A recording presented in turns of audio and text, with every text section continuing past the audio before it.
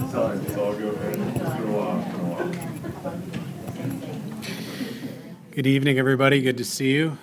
God bless you. Glad you're all here with us. Some thunderstorms, huh? Man, we're going to get some tonight. I think I'm getting a headache to prove it. So I know some of you get those headaches when the storms are going to change. It's the Lord's wonderful way of keeping me very, very humble and needy and lenient upon him, and I'm so grateful for that. But when I think of those storms, it's like the storms of life. Here we are in the book of Judges. We're coming an end to this book, and it's been a good study, but I think a difficult study for some of us. I know for me, as I look back and then look at society and the culture today, there are so many so many commonalities between the two. There is no coincidence. This is what I meant to say. You just look at it and you can't miss it. And I really believe the Lord, just like he was with Israel, is so madly in love with us, wanted them to humble themselves, to get in right relationship, and to obey. And they would avoid so many of the things that were snares by the devil, by the flesh, and by the world, just waiting to devour them. If they would just honor his love letters, his word, his commandments and statutes. And as we close this, I am excited. We're going to be moving to the book of Ruth next. Obviously, we're going to be continuing on. That's an amazing book in itself. It's every book of the Bible. I say that. I always say it's my favorite book, my favorite passage, but I love it all. So please turn to Judges chapter 20 this evening. We've been looking at Gibeah's crime. It's hard to reconcile what the Levite, did by sending the body parts all around, Israel like that to the 11 tribes. Horrific. I think we could say that. Horrific. Everybody agreed? Amen? Horrific. And if I could, entitle the teaching here tonight, I would say simply, two wrongs don't make a right. Two wrongs don't make a right. And the quicker we are to look at others and be so clear to point out their sin, often we forget the sin of our own hearts. And it's one of the most interesting chapters, 20 and 21, where we get to see this idea where Israel, the 11 tribes, 10, because obviously, the tribe of Levi was not going to go into the battle. They humble themselves. They go to the Lord. They're going to pray to him, not once, but twice. And they're going to ask for God's favor and God's will. And in both times, the exact opposite of what they would have expected to happen happened. Mass carnage for Israel. 20-something plus thousand people will die. And Israel's like, what? Lord, we sought you. We went to you. And then the second time again, Lord. And then finally, the third time, they start to get wise to what was going on. That there was a sin issue in their own hearts. And that hadn't been dealt with. Repentance was needed, correction. A good dad corrects his boys and his girls, right? He loves you, A good father does that. And I think sometimes we go to God and we presume, or we might ask for things. And that's okay. God wants to know those things that we need in our hearts. But often I think sometimes we forget to say, Father, we love you and I'm sorry. Forgive me. Forgive me for the things that I've done, the things that I didn't intend to do, the compromises I've made. Because I never want to do anything to create a wedge in the relationship you and I have. You're preeminent in my life. And most importantly, God, you are faithful and just to forgive anyone. There's no sin that's too great that the Lord Jesus Christ will not forgive you of. Doesn't that just give you a great appreciation and love for our Lord? that we can approach him in anything.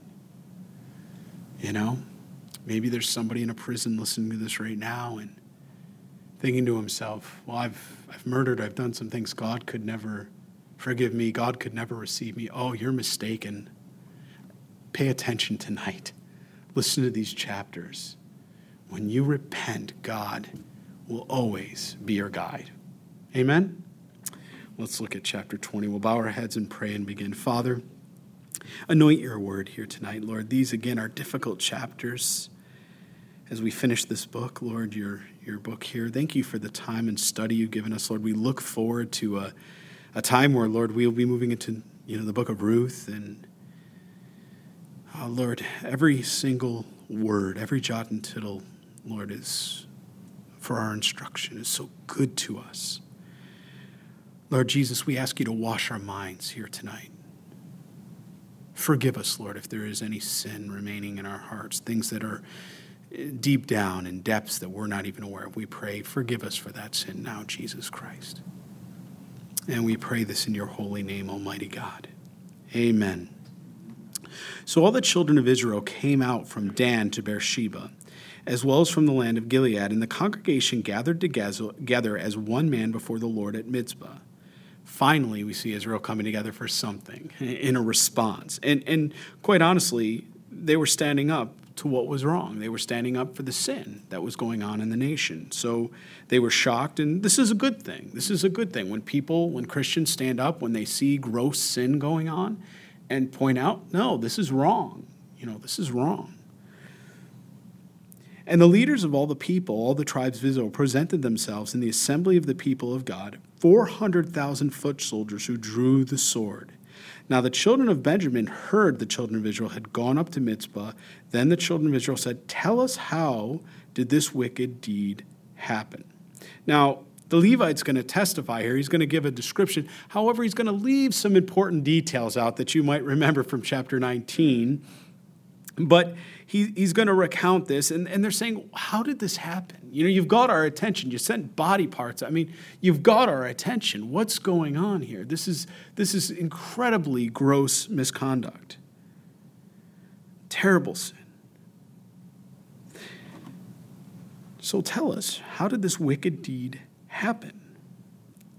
So the Levite, the husband of the woman who was murdered, answered and said, my concubine and I went into Gibeah, which belongs to Benjamin, to spend the night. And the men of Gibeah rose against me and surrounded the house at night because of me. They intended to kill me, but instead they ravished my concubine so that she died. Now, were there some details left out there? Yes, there was. The master of the house where the Levite was staying at said, take, my daughter and take this concubine. Oh. And the Levite left out the fact that he was able to go to sleep and have a good night's sleep while his concubine, his wife, was raped and murdered. Horrible.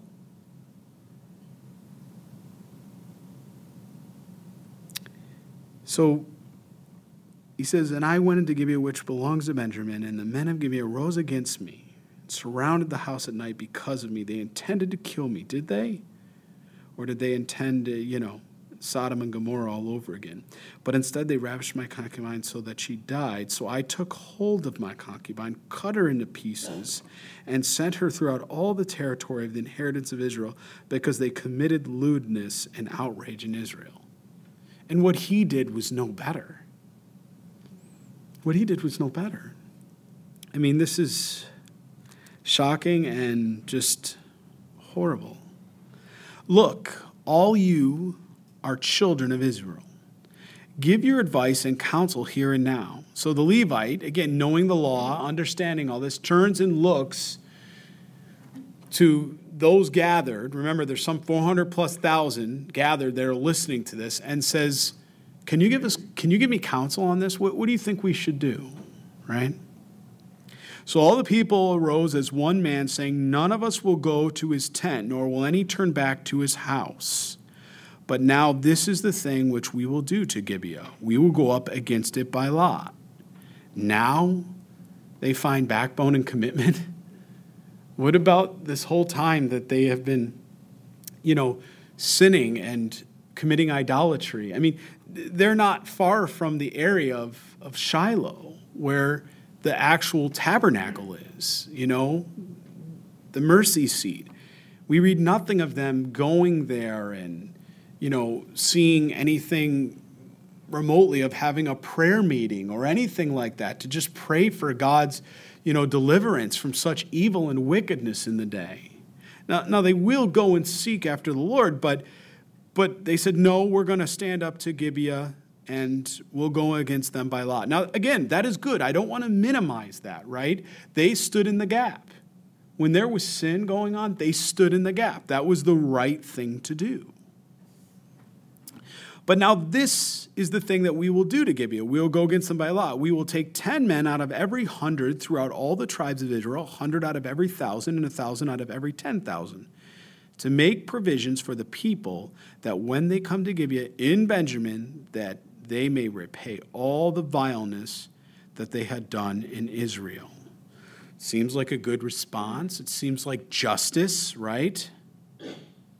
But they're going to do something first. They're going to trust, but they're going to verify.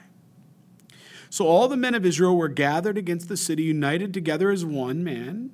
Then the tribe of Israel sent men through all the tribes of Benjamin, saying, what is this wickedness that has occurred among you?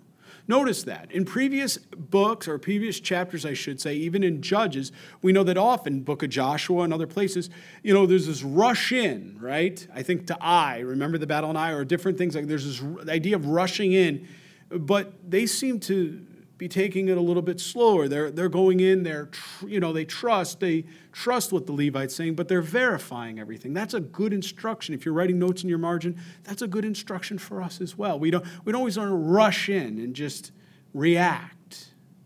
We need to be prayerful. We need to be, seeking the Lord in his will. We need to be, patient and long-suffering.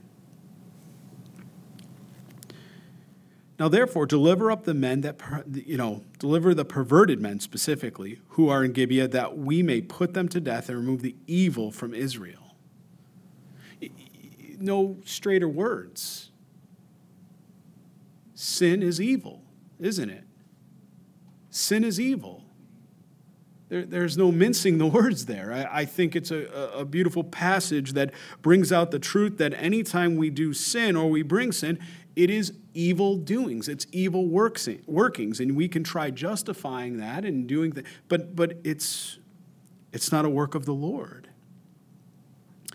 And they were going to follow the law. The law would have been capital punishment. That was what the law was. So this is not something that they were taking it to that next step, and they were being very specific. Please notice this. They're making a big deal about this because you're going to see later on they're going to change their tune.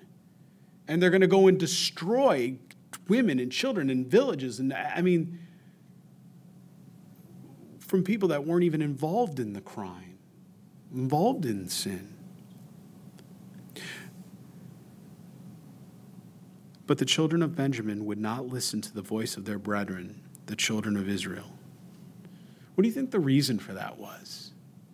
If I'd ask you tonight, why do you think that, Benjamin, the tribe of Benjamin, and specifically why they wouldn't give up those that were guilty, those that had committed or, rape and then murder, why would they not give them up? You think it might have something to do with maybe a hard heart towards the Lord? Little do they know, this act could take and cancel out the entire tribe of Benjamin because of the consequence of their sin. Instead, the children of Benjamin gathered together from the cities to Gibeah to go to battle against the children of Israel. Now, this is important. I want you to think about the numbers we're talking about here, right? We're going to be looking at it in a minute. Eventually they're going to tell you specifically, we're going to read that out of the tribes, it's going to be the tribe of Judah. That tribe has approximately 76,500 Okay, folks in it. And then you got the tribe of Benjamin, 45,600. You think the number's a little skewed? Yeah. But Benjamin isn't backing down.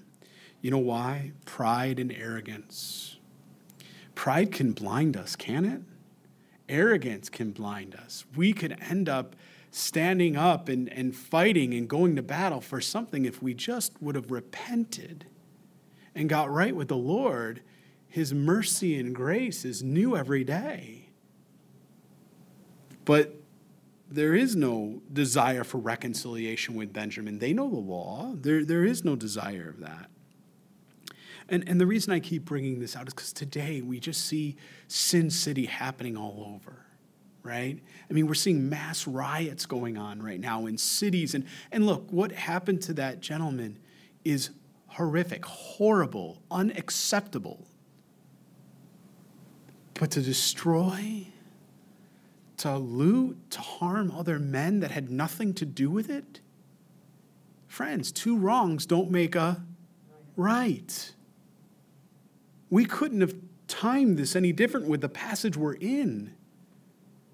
And it's got my heart just in touch with the application of this is happening today because people aren't following out. Remember what the book of Judges in chapter 19 and 18, remember how it started? There was no king in Israel.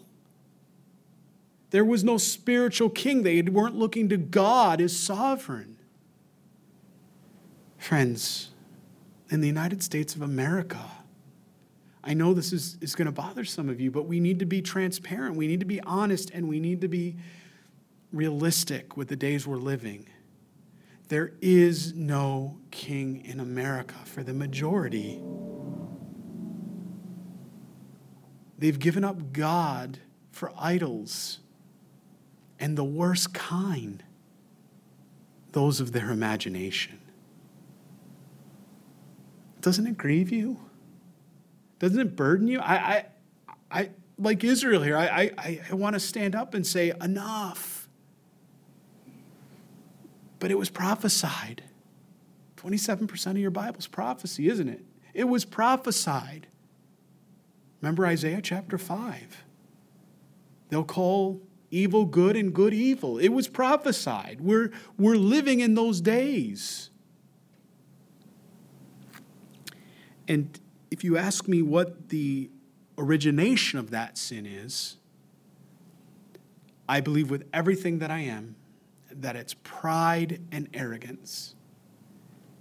It's a lack of individuals. And look, I can be there. I'm not putting myself in a different place. I can be there just like anybody else. When I'm not willing to humble myself before the Lord and pride ensues, as the Bible said, watch out. You're going to fall. There's going to be a snare laid for you. I mean, where do we go from here as the United States of America, as a country? Where do we go in this world?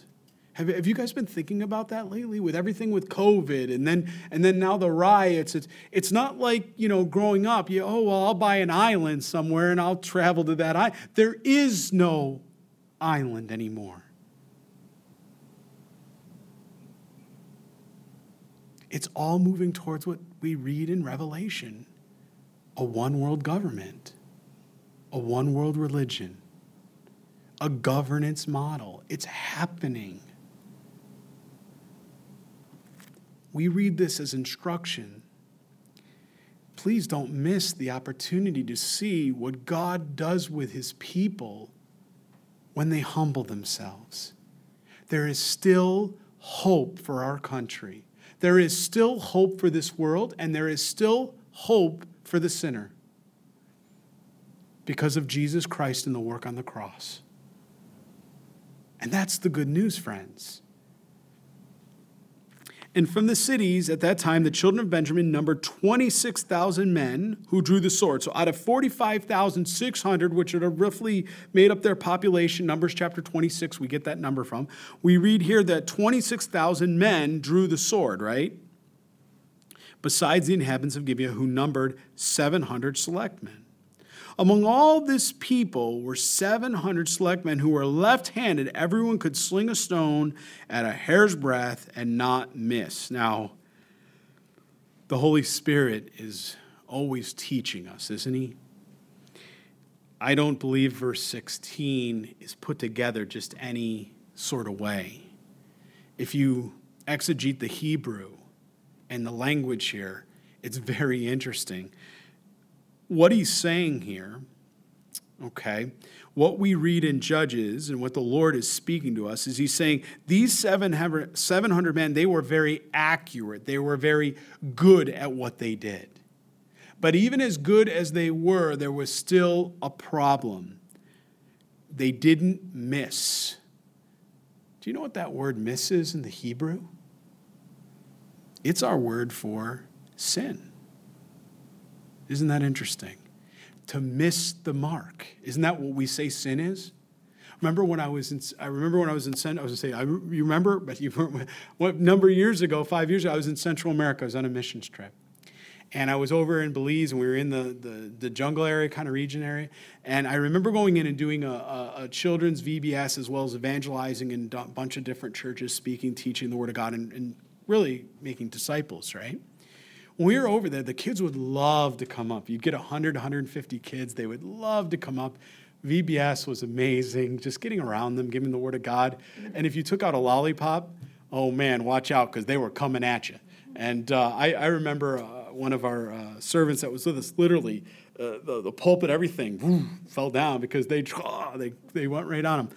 They're such good kids. They love. In that country, I believe it's 12 years old that you go to their army for a period of a year or two. I think it's 12, or I can't remember. It's either 12 or 15. They go to like a kind of boot camp army. It's not like what we would say is official service, but it's more like a training for their government, for everything like that. They do that. And I remember these kids, and there was one of them, young men, and he was getting ready to go that, I think it was 2 months from when we were leaving. He was getting ready to go, and he was very excited to be able to serve his country and to do the things like that. And he got saved, and we were very excited about that. But when we were there, I remember taking him aside, and I said, your walk's not going to be easy. You're living in a country where there's a lot of demonic and spiritual, just spiritual warfare. And I said, you accepted Jesus Christ. Not everybody else has done that. You now have to minister and disciple and evangelize to your tribe, to your nation, to your people, so that they come to Christ. And he's like, I'm going to do it. I'm a soldier for God. I mean, you just tear. I mean, you just broke such a beautiful boy. But I remember taking and using, very much, they use machetes over there, okay? Very, 10-year-olds and 8-year-olds have machetes, and they're just cutting. This little boy climbed a tree and pulled down a mango like it was, I'm sitting there going, wow. Even when I was 8, I couldn't do that. It was just amazing how the youth, and to kind of appeal to his mind, to his understanding of how he looked at things. I remember making, the bow and arrow and an archery, and I said, son, when you pull back and you aim, I said, and you have the crosshair and you have the sight and what you're aiming at, okay?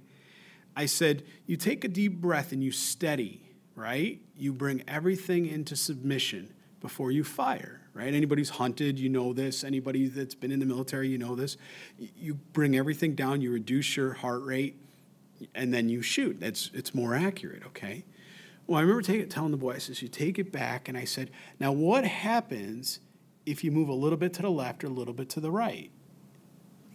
He says, you're going to miss your target. And I said, son, you just defined sin. You just defined sin. He got very excited about that. I want us to think about that for a minute. Look what it says here. And not miss. They were so talented. They were so sharp. And yet, they definitely didn't miss sin, did they? Very interesting. Very interesting use of the word by the Holy Spirit. Now, besides, verse 17, now besides Benjamin, the men of Israel numbered 400,000 men. Okay, are we getting the picture here? 26,000 men plus the 700 of Gibeah, going against the 400,000 men who drew the sword. All of these were men of war. Then the children of Israel rose and went up to the house of God to inquire of God. They said, which of us shall go up to the first battle against the children of Benjamin? What did they do right? They sought the Lord. They sought the Lord. This is wonderful, right? I remember maybe a month ago as I was sharing in the book of Galatians, or even earlier, maybe 2 Corinthians, I said we need to be prayed up, right? We always need to be prayed up. We need to be in the will of God, and then we need to be ready for the battle. You remember that? Well, here they are. That's right out of the Word of God. Here they are. They're getting ready. They go up to the Lord. They inquire of God. It says which children should go, And the Lord said Judah first. Now, God answered them, didn't he? He gave them a response. Now, if you received a response from the Lord, does that mean that God wants you to actually go now? Maybe, maybe not. No, yes, I don't know. We need to ask the right question. They asked a question and they got a specific answer, didn't they? This is very important for us because this is, much like when you read Job and you wonder why sometimes terrible things happen to those that are walking in the Lord.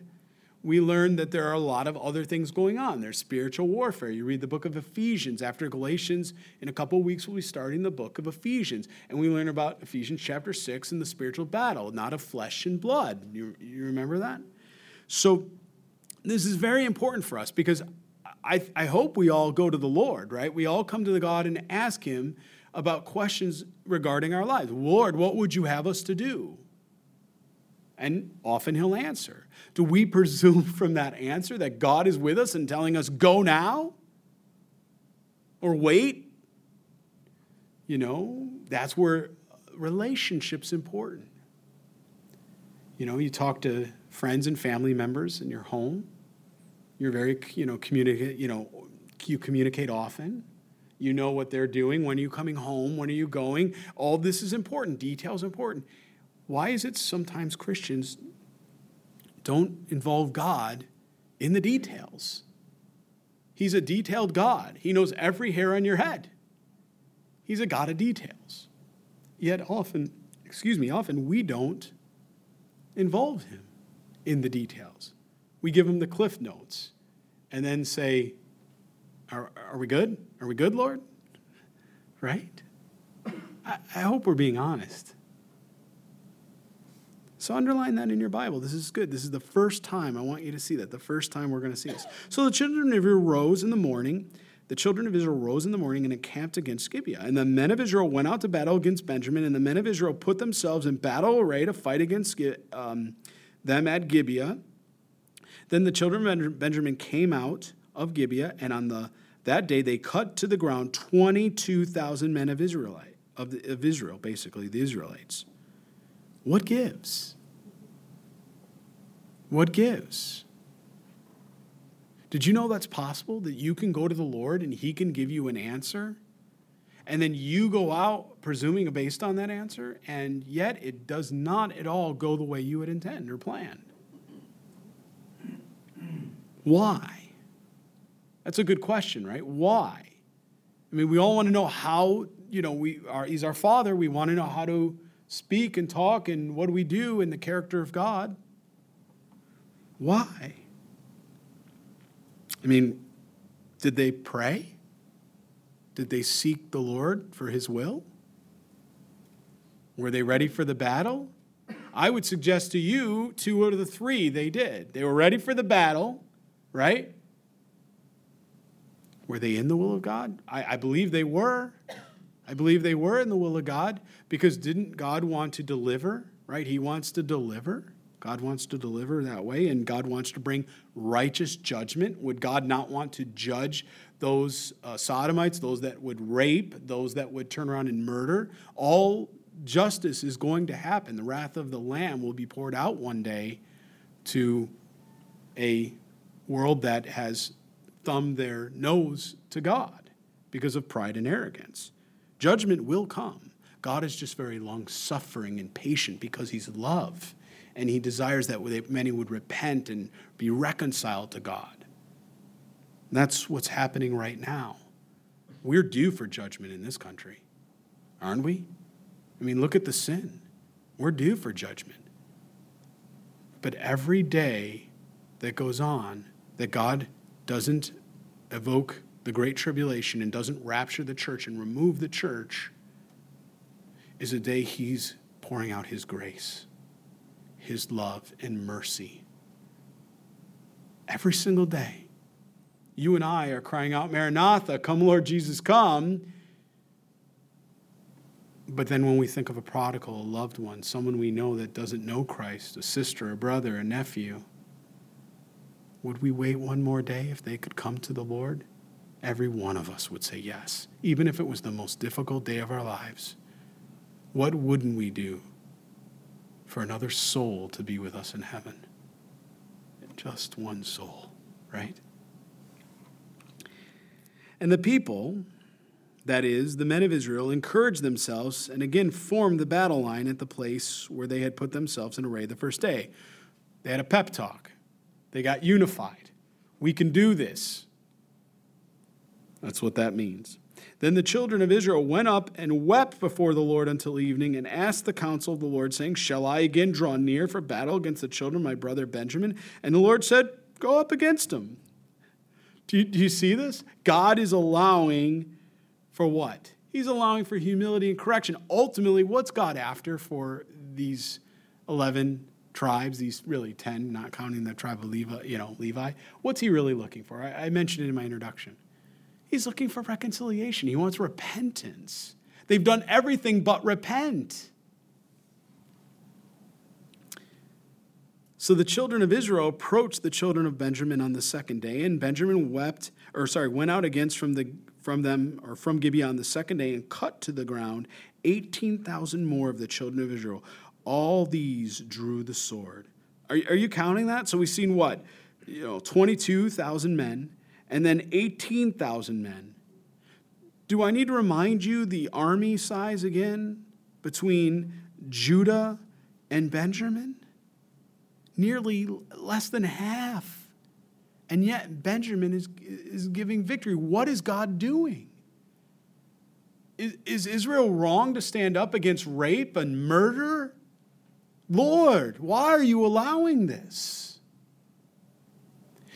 Because this is an action sermon for Israel. They're so quick to notice the sin in Gibeah because it's right in front of them, but they've ignored their own sin.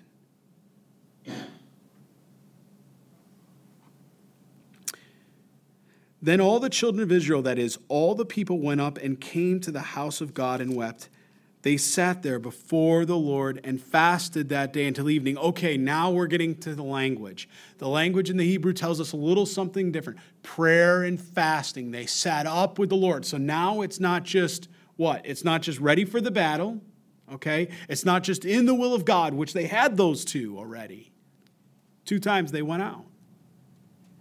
But they didn't pray. Yes, you might say, well, they were talking to God. Of course, that's prayer. Yes, but they weren't praying. They weren't fasting. They weren't, supplicating themselves like that in submission to God. They couldn't even hear the Holy Spirit saying, you've sinned against me. Repent, for today is the day of salvation. They fasted that day until evening, and they offered burnt offerings. That's it right there. Burnt offerings, remember, under the old covenant was for what? It was sin offerings, right? It was for the sin issue. And peace offerings before the Lord. Now we see repentance. Verse 27, circle the whole passage in your Bible. This is the turning point. Maybe some of us in our lives have had situations where we've had dry spells. We've been in the will of the Lord. We've sought the Lord in that. We've turned around and got ready for the battle. But maybe we didn't pray and fast and wait on God with a heart that was submitted before the Lord. It makes a difference how we come to God in our relationship with Him. I often pray many times when I'm praying or I'm reading and there's something really, troubling me, there's times where I will pause, I will pray or I will fast for the day and I'll sit there and I'll wait on the Lord because I'm not hearing from God like I normally do. Something's off. And he may or may not reveal to me what exactly it is. He allows, because of humility, he's such a good dad, he allows for that correction that usually by that day or 2 or 3 weeks later, I'm a little, testadora in Italian. That means a hard head. I'm a little hard-headed, okay? So 2 or 3 weeks later, if this goes on, finally I get to the point of where I'm on my knees, I'm on my face before the Lord, and something comes into my mind from the Holy Spirit, and I recognize, I never repented. Was this right? Did I misrepresent God in this? What happened to Moses when he misrepresented God? He never got to go into the promised land, right? There are consequences to sin. But we're so quick to, as born-again believers, we're so quick to jump over that sometimes and not realize that sin in our lives absolutely affects our relationship with Jesus. There's no condemnation, but there is conviction. Now, please, I don't want to see anybody take this to an extreme. That's where we run into religion. There are churches out there where people are sick and hurting or something's happened, and the first time you walk into a church like that, you'll know it because they turn around and say, well, you ain't got enough faith, brother, or you ain't got enough faith, sister. Or they'll turn around and say, man, what did you do? Right? What did you do? That you got some heavy sin on your back. Man, it's like Job. What kind of friend? You got friends like that. Who do you need, right? I mean, what's your enemies like? Wow. So we got to be careful. We're not on a sin hunt. We're not on a witch hunt here that way. A sin hunt, I call it that. Right? We're not on that, but we also want to be sensitive to the Holy Spirit and his leading. If there's sin in our lives, we want to bring it to the Lord and deal with it. And we want to do it as quick as possible so that we restore right relationship. You guys tracking with me? You can see this? So the children of Israel inquired of the Lord. The ark of the covenant of God was there in those days. And Phinehas, right, this tells us right here, circle that in your Bible. This tells us exactly how early this was, right? This is in the early days of Judges. That's one of the reasons I believe that chapters 18, 19, 20, and 21 really occurred probably within the first or second chapter, if you look at chronologically in the book of Judges. Because Phinehas, if you remember him from Numbers chapter 25, verse 7, or Joshua chapter 8, verse 4, right? Well, sorry, it would be Numbers chapter 25, verse 7, not Josh 8, 4. But when you look at it, you remember him? He was very zealous for the Lord, right? So this has to be in the early days like that. Remember when they went in and Balaam turned around and was going to bring the Moabitess women to have relations with Israel to try to get them to commit idolatry and intermarry. And Phinehas had caught the man and the woman in the tent, and he drives through the state, the spear that way, zealous for God and his law, his heart and commandments and statutes. So clearly we see Phinehas here again on the scene. So that tells us this book this chapter really was earlier. So just to give you an idea chronologically. The son of Eleazar, the son of Aaron, stood before it in those days, saying, shall I yet again go out to battle against the children of my brother Benjamin? Or shall I cease? Now, I love that. That's beautiful. Now we're getting very detailed and very specific. Lord, that's my brother. Should I really do that? You know, when you go over to Israel, all the Arab people, they're cousins, right? That's cousins. This is my brother. Should I do that? Beautiful detail. And the Lord said, go up, for tomorrow I will deliver them in your hand. What changed? What changed? Verse 26 changed. Verse 27 changed. Changes everything. Repentance changes everything.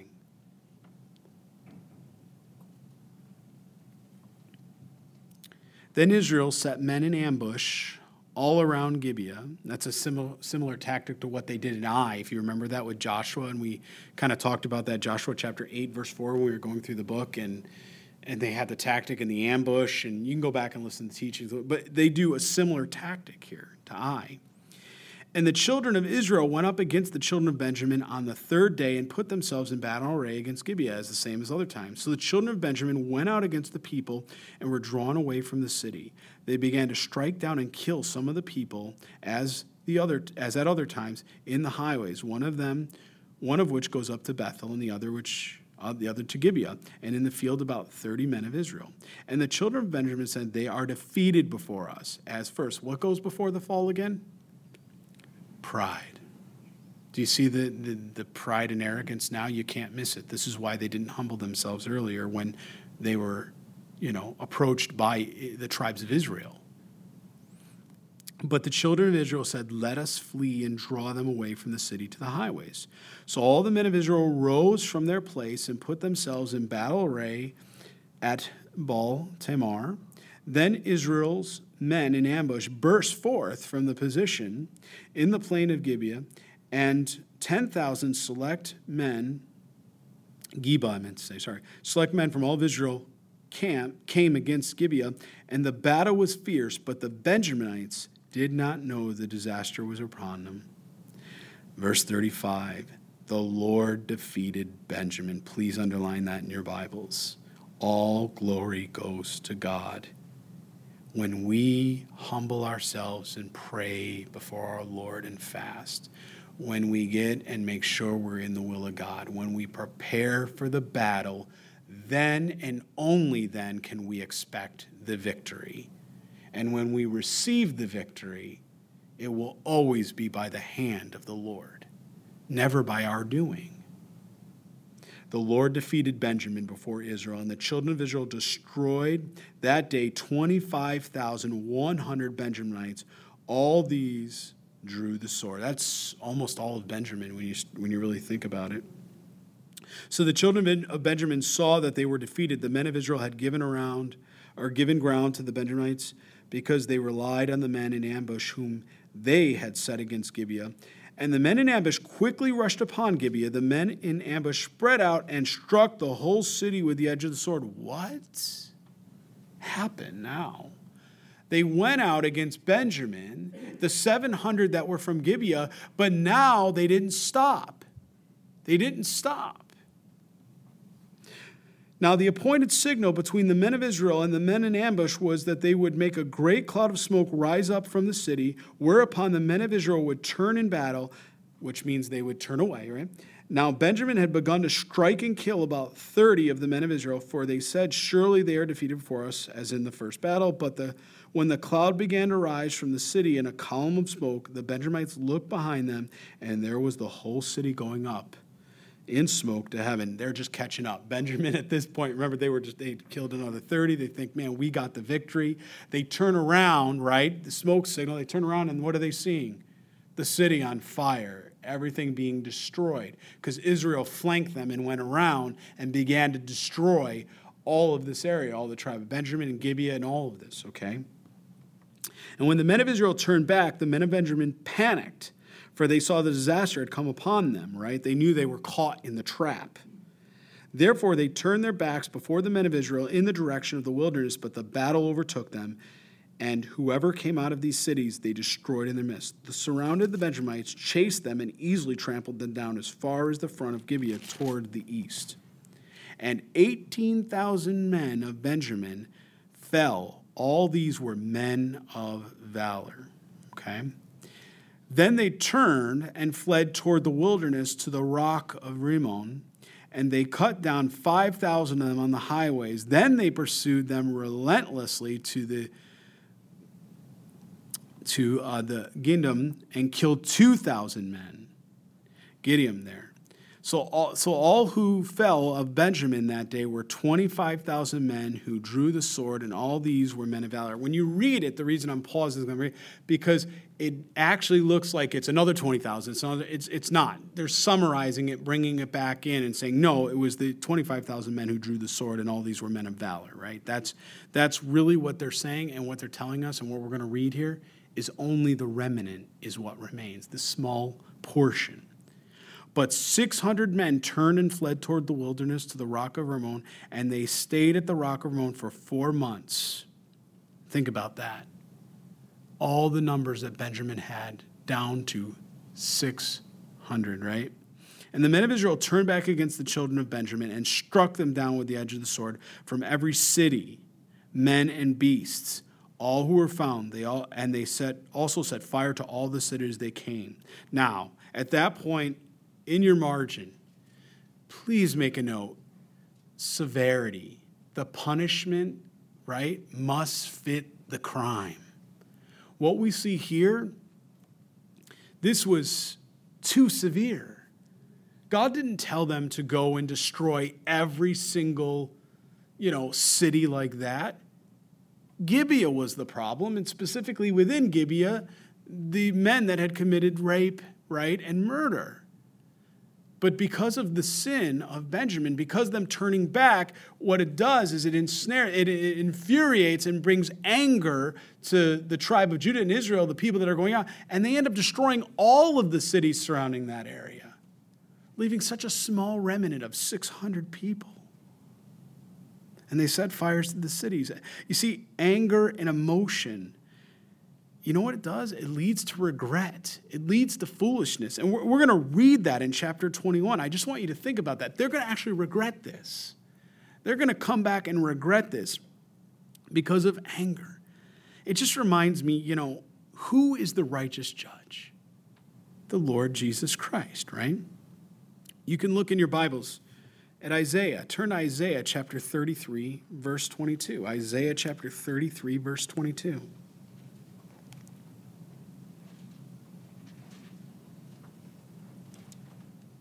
I love this verse. Again, it ties perfectly with where we are in the book of Judges right now. Because what did it say right in the beginning of the chapters? There was no king in Israel, right? It's very declarative, verse 22, Isaiah chapter 33. For the Lord is our judge. The Lord is our lawgiver. The Lord is our what? King. And then if you continue reading, what's it say? He will save us. When you have all three of those together, right? It's God. It's his equation, right? When you have the King, when God is preeminent, Jesus Christ is preeminent in your life. When you have the Word of God and you submit yourself to the Word of God that way, to follow his commandments and statutes, right? And when you look to God for his righteousness in judging, not us. We're never to judge one another. We're fruit inspectors, but we're never to judge. When you follow those instructions, those three things, you will always arrive at the right decision, and you won't have regret. You won't turn around and allow your emotion or anger to overtake you. Does anybody here ever struggle with anger? Anybody here ever struggle with, emotions and things happening in their lives? Yeah. Most of us, right? It's because we take our eyes off Jesus. We don't have our eyes on the King. We forget that there's a God that's righteous that does judge, and he judges righteously.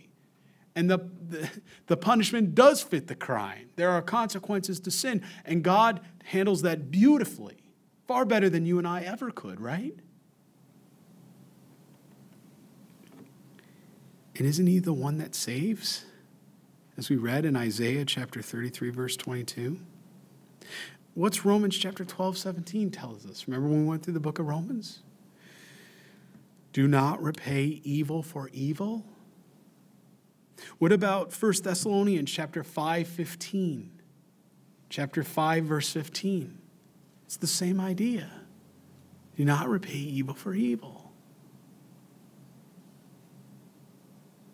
God says, vengeance is mine. Deuteronomy chapter 32, verse 35.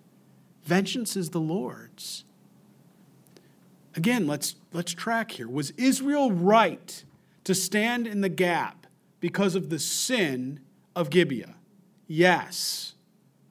Was Israel right to seek the Lord and ask for his will, to prepare for the battle? And most importantly, before you do any of those, pray. They just happened to do it last. Pray and fast and repent and be right with God. Yes. Did God give them over the victory against Benjamin? Yes, they did the third time when they had all three, not the first two. And then what did Israel do? Israel allowed their emotions and their anger to consume them, that they almost eradicated an entire tribe of their brothers, their sisters. These are God's chosen people. If Israel can do it with one of their own, you better believe we're capable of it. Every one of us here is capable of murder. Do you know that? Every one of us is capable of murder when we allow anger and our emotions to turn around and manipulate us because we get out of the will of God. And that's exactly what happened here. And that's why we're better off leaving vengeance to the Lord. But look at what God's going to do. He's so good and perfect. Look at how they're going to turn around and come to God. They're actually going to almost blame God for this in some ways. Almost ask God, what are you going to do to fix it? Yeah, I know. We look at this, what? But again, what did we learn so far tonight in chapter 20 and 21? We easily see the sin in other people's eyes, right? And remember that Jesus said, the plank and I think of that, hey, be careful of the speck in your neighbor's eye, and you turn around and clock him with the 2x4 in your eye. I love that analogy of our Lord. He made it crystal clear what he's talking about, right? We got to be careful because we could do the same thing. We could sit there and go, no, we would never do that. And something happens, we go to the Lord and go, well, Lord, you got to fix it. And God's like, well, excuse me? What? I'm sorry. I gave you over to your carnality. I let you have a choice of sin. You're a born-again believer. You have the Holy Spirit. You no longer are conquered by sin. Romans chapter 6. You're no longer conquered. You've been given a new nature. You did that. I did that. We need to repent and then watch how God delivers us. Now, the men of Israel had sworn an oath at Mizpah. Again, we've seen a lot of oath swearing here. Do you remember a few chapters back? Unless, like Jesus said, let your yes be yes and your no be no. Jephthah, I'm thinking of Jephthah, right? The oath he takes, and next thing he goes home to his daughter, first person he sees, and she ends up having to go and work at the temple that way. And God didn't tell him to do that. God didn't tell them to do this. There's something that we can learn from this. Israel, God's chosen people, even literally them dwelling with God in the tabernacle, right? In the Holy of the Mercy Seat, the Holy of Holies, they're dwelling right in the mercy seat, right there. And guess what? We've always said, if I could have if Jesus was just standing before me, things would be different. No, they wouldn't. No, they wouldn't. You would do the same thing. You would do the same thing. You don't believe me? Read your New Testament 2,000 years ago. Jesus was the cornerstone that the builders rejected. Let's not forget that. I put him on that cross. I put Jesus on that cross. So now the men of Israel had sworn an oath at Mizpah, saying, none of us shall give his daughter to Benjamin as a wife. What? Just think about that. Then the people came to the house of God and remained there before God till evening. They lifted up their voices and wept bitterly and said, O Lord of Israel, why has this come to pass in Israel, that today there should be one tribe missing in Israel? Clearly we see regret, but what are they also saying? O Lord God, why is this so? Can I tell you what I would have said? You tell me. I didn't tell you to do it. Did you presume Did you take it a step further? Were you acting out righteous justice? Did you seek me on going further? God's so gracious. He just stays silent. He just stays silent. So it was on the next morning that the people rose early and built an altar there and offered burnt offerings and peace offerings. So like, hey, we're catching on. We're learning here, right? Prayer and fasting, repentance in right relationship. That's important. It didn't take them 2 tries to go out into a battle and to have their own, forces dwindled before they realized they weren't in right relationship with God. They now, and I say this because it is beautiful, Israel, in this particular case, they're learning. Now, what's so interesting, again, remember, this is in the early chapters of the book of Judges. We know as we've got to chapter 17 how it all ends. And we'll read, Ruth, and we'll continue on first and, 2 Kings, we'll chronicle. We'll read these things. And ultimately, if you know your Old Testament, you know your Bible, it leads, for these tribes, the Israel right here, it leads to captivity in the Assyrian invasion. And even for Judah, it leads to the Babylonian captivity. Was that God's design for them when he gave them the covenant through Abraham originally? No. Do you think that God's design for the United States of America right now is to be acting the harlot or playing the harlot in idolatry? He blessed this nation, didn't he? This nation was founded on Judeo-Christian morality. I've said on Sunday, if some of you were with us, I said, do you remember 20 years ago? The things, the way we did, how much has changed? I remember when personal computers were going to come out and they were going to help make everybody more efficient. What? All the technology's done is distance us. And now they're even hiding around it. What are they calling it? Social distancing. No. I need to be social. I was built by the Lord God to be social. I was built to have interaction, to be a part of a family and a familiar relationship. God designed that. I get that we want to practice the CDC distancing, but why are we calling it social? Remember, everything we see, the words matter. Just like when we read the Hebrew there, mis means sin. It matters. The words matter. There's something afoot. There's something going on. There's a behavioral modification and a change being presented to us in this design of social distancing. Shouldn't it be human distancing or something else? Right? I call it something else, whatever. So it was on the next morning that the people rose early and built an altar there, and they offered burnt offerings and peace offerings. And the children of Israel said, "Who is there among all the tribes of Israel who did not come up with the assembly to the Lord?" Now, again, wow. This is their answer? You talk about 2 wrongs don't make a right.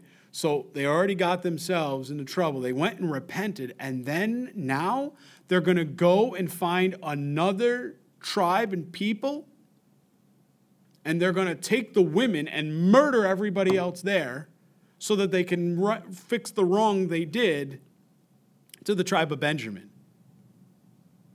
Is anybody paying attention tonight? What? Aren't you glad the Lord has preserved this for us? Because you wouldn't believe it if I told it to you.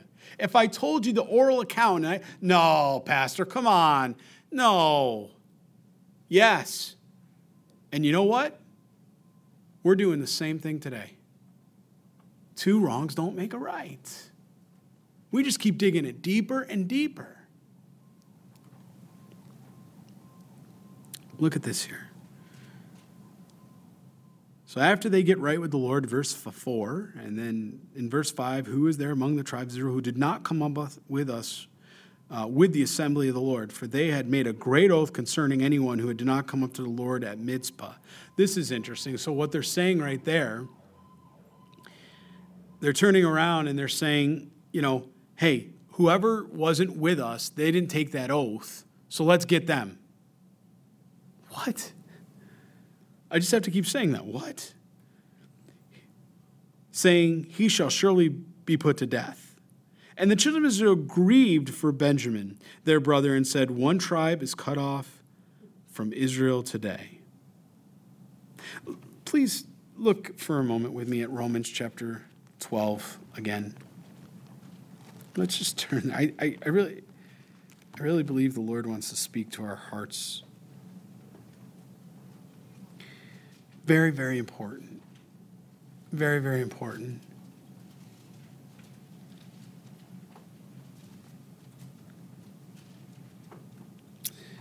Romans chapter 12, verse 17. Repay no one evil for evil. Have regard for good things in the sight of all men. Do you see that?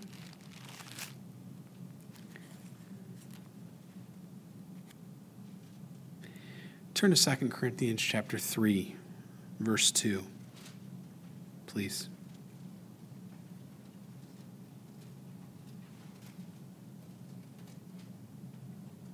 Why?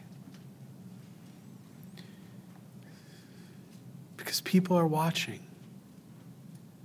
More's caught than taught. Look at 2 Corinthians chapter 3, verse 2. You are an epistle written in our hearts, known and read by all men. Believers are letters written by God upon them when the word of God is in your heart. They can read you much like they would an epistle.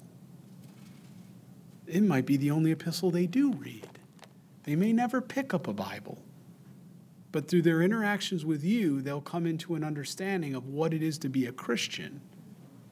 And if they see us behaving in anger and emotion just like everyone else, then what are we teaching them? What are we really teaching them? We can take our Bibles and we can read our Bibles and we can invite them to a Bible study. But if we walk out of here and we walk in our homes and we're the audio and video don't match, we're hypocritical, what are we teaching people? That Christians say one thing and do another? Christians believe one thing but practice something else?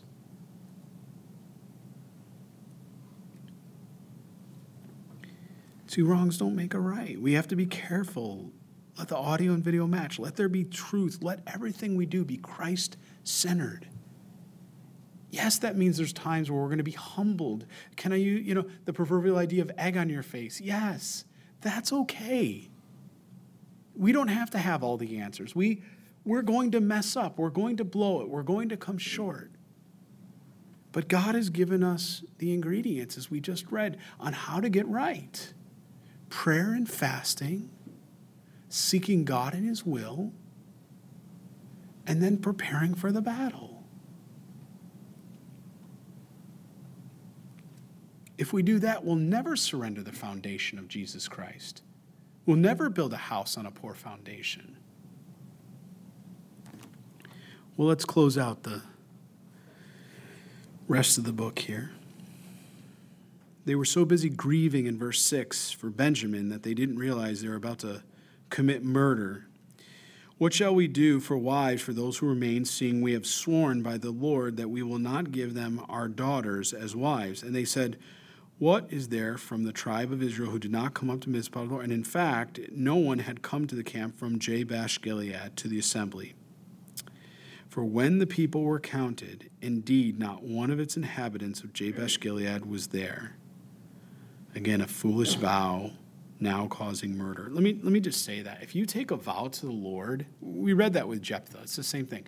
If you took a vow to the Lord, and then you turn around and that vow involves sin or you doing something to complete and honor that vow, God doesn't want you to keep that vow if that means you're going to murder or break His Decalogue or immoral law in any other way. Because again, two wrongs don't make a right. So the congregation sent out their 12,000 of the most valiant men and commanded them, saying, go and strike. Notice it says the congregation sent out. It didn't say the Lord.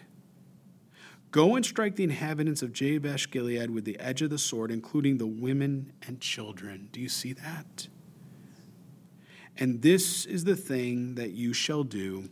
You shall utterly destroy every male and every woman who has known a man intimately. So they found among the inhabitants of Jabesh Gilead 400 young virgins who had not known a man intimately. And they brought them to the camp at Shiloh, which is in the land of Canaan. Then the whole congregation sent word to the children of Benjamin who were at the rock of Rimmon, and announced peace of them. Remember the 600 that were there for 4 months? He announces to them, hey, we got some ladies for you. Come on up. And they're like, oh, okay. Like everything's okay. Meanwhile, they just eradicated and slaughtered the entire tribe of Benjamin. But we got some girls for you. It just tells you nobody's seeking the Lord in this. Nobody's praying through this. I mean, look at the sin. They knew the word of God. They knew the law. They knew Joshua. This wasn't far removed from that. What was this? Probably 10, 15 years, 12 years like that? Again, chronologically, first couple chapters of Judges. They know Phinehas. They know what happened with the Moabitess women and all the things that had happened when they came up and were trying to seduce the men. They know of the idolatry. Now, granted, these are not foreign women. These are of their own. But still, where are their husbands? Where did you get these women from? What's going on? And then look what they do. It's sick how they set this up. They have them come to an area where they're like a communal area where they have them dancing and doing things. And then they invite Benjamin to kind of almost like a hunt, to come into the area and kind of eye out and, okay, I like that lady. I'll go up and talk to her. And what? Then the whole congregation sent word to the children of Benjamin who were at the rock of Rimmon and announced peace to them. So Benjamin came back at that time, and they gave them the women who they had saved alive of the women of Jabesh Gilead, and yet they had not found enough for them. 600 verse 400. And the people grieved for Benjamin because the Lord had made a void in the tribes of Israel. Whoa. Did the Lord do that? Or did Israel do that? Why is it recorded this way? Because God is faithful. You need to know this. Every single verse, every passage you have in the Bible, especially when we get to Ecclesiastes and we read about vanity and Psalm, when we read many things and there's the transparency, just like with Abraham and Sarah, his half-sister, and he lied, and it's recorded and kept for us. It doesn't mean God agreed with that. It doesn't mean God honored that or even authored that. What he's doing is he's showing us the hearts of these men in Israel, that and what they were doing and how they were compromising and basically blaming God or saying this is God's fault, and God had nothing to do with it. They were projecting their own sin onto a holy God is what they were doing.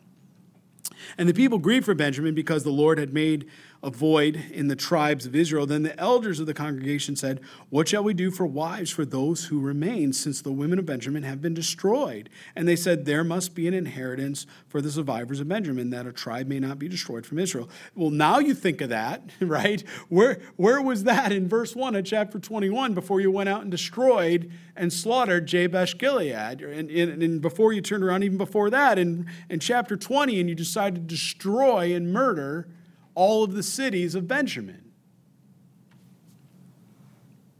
However, we cannot give them wives from our daughters, for the children of Israel have sworn an oath, saying, cursed be the one who gives a wife to Benjamin. Then they said, in fact, there is a yearly feast of the Lord in Shiloh, which is north of Bethel, on the east side of the highway that goes up from Bethel to Shechem in the south of Lebnah. Therefore they instructed the children of Benjamin, saying, go lie in wait in the vineyards, and watch just when the daughters of Shiloh come out to perform their dances. They shall come out to the vineyards, and every man catch, see that? Catch, as though it's a sport, a wife for himself from the daughters of Shiloh, then go to the land of Benjamin. This is the best they can do? rather than saying, God, that was a foolish, vow. By the way, in Leviticus, you provided a way that if we make foolish vows, we can, basically annul that by paying, to the basically to the tabernacle like that, a sacrifice. We can do something to annul that. That was a foolish vow. But rather than doing that and humbling themselves, Israel, they said, you know what, go to Shiloh and you'll see these women dancing and, spy out the one that you think is a good fit. All wrong. All wrong. These are not matters of the heart. These are not knowing the inward beauty of those women that God has knit there for a beautiful relationship. This is all exterior. It's all outward facing. That's the work of man, the flesh, and the devil. This is not the work of God. But God preserves this, so he allows us to see the depravity and how it continues. And it's like a snowball. It just keeps rolling and getting bigger and bigger. And they think, even along the ride or the way, you look at it and it's like, okay, Israel, you're getting it now. You're turning to the Lord. You're humbling yourselves. You're praying. You're fasting. And then what do? In the next moment, they go off and murder Jabesh Gilead. That makes me aware of something incredible. The idea of what God has given us in grace and free will. That because we have the Holy Spirit does not mean that the Holy Spirit in some way controls us to not have us go after sin. He does everything he can to prompt us not to, right? We've been given victory over sin. Romans 6 again, Romans 7. But there's still a choice and a battle that goes on. For every one of us, any sin we have in our lives, whatever the sin is, it's a battle. And we know it's a battle. And it's never easy. But we have to go to the Lord for the victory. The victory is not going to come in ourselves. We can't do it. But through the Lord Jesus Christ, all things are possible. It's a great reminder for me because it allows me to know that, wait a minute, where's the read step? Some of you football players, I remember growing up playing football, when you're on the front line, you can tell if it's a pass or a block. When you look at the front line, you look at their fingertips. If their fingertips are pushed down and they've got pressure, what are they going to do? They're going to lunge forward, right, to hold the line because it's a run, right? I was messing with you guys. It's a run. You guys are looking at it. It's a pass. No, it's a run. They're moving forward and they're gonna run an option, either read option or something. So many people are like, what? What is he talking about? He just went football on me. They're gonna run an option. They're gonna run the ball, right? And you could tell because they're pushed down. That means they're going forward. However, when the line lines up and they put their hands there, but there's no pressure, they don't turn white. They don't. The pressure on the fingertips don't show. What's that mean? Right? Do I have to do my football? Remember this? Some of you guys played football. Our block, right? Blocking. Come on. Some of you? Anybody? All right. Well, you block, right? What's that mean they're going to do? That means the quarterback's going to pass. So the front line is doing what? Are they just lining up and just looking around? No. They're intentional. They have a plan. They're watching for the read step. They're looking for the read. We need to do the same thing in our Christian walk. What is the Lord showing us? We need to take those read steps.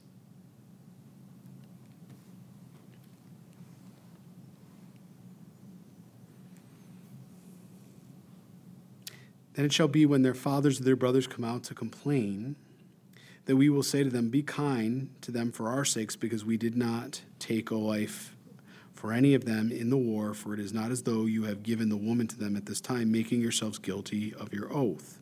No, instead you'll kidnap them. And the children of Benjamin did so. They took enough wives for their numbers from those who danced, whom they caught. Then they went and returned to their inheritance, and they rebuilt their cities and dwelt in them. So the children of Israel departed from there at that time, every man to his tribe, and the family. They went out from there, every man to his inheritance. You know what's really interesting to me about this? Saul. Think about how different, because of Israel's sin with Benjamin, how different things could have been. Saul, the first king of Israel, was from the tribe of Benjamin. Paul, in our New Testament, who spoke to much of the Gentiles, right? Converts, planted churches. You and I, praise the Lord, are here because of the work of Paul as he went into Europe and other areas in Asia Minor, and what have you, right? Because the disciples he made, I should say, in Asia Minor, they went into Europe and other areas. And Christianity, thank you, Jesus, multiplied because of many of the faithful witness of that man. And that man was from the tribe of Benjamin. Does the end justify the means? Never. Never.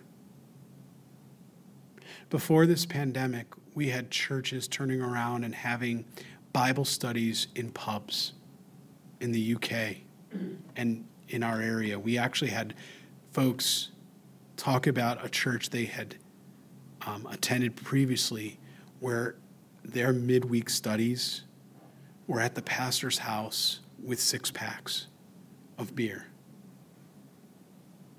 So when you think, Pastor, come on, this is how many thousands of years ago, compromise like that, we don't see that anymore. Sin's alive and well, friends. We need to be on guard. We need to be on guard. They went out there from every man to his inheritance. And again, in verse 25, just in case you wonder why all this happened that way, why there was such compromise, why there was such idolatry, why they turned around and there was such murder, and why the evil and all the different things going on.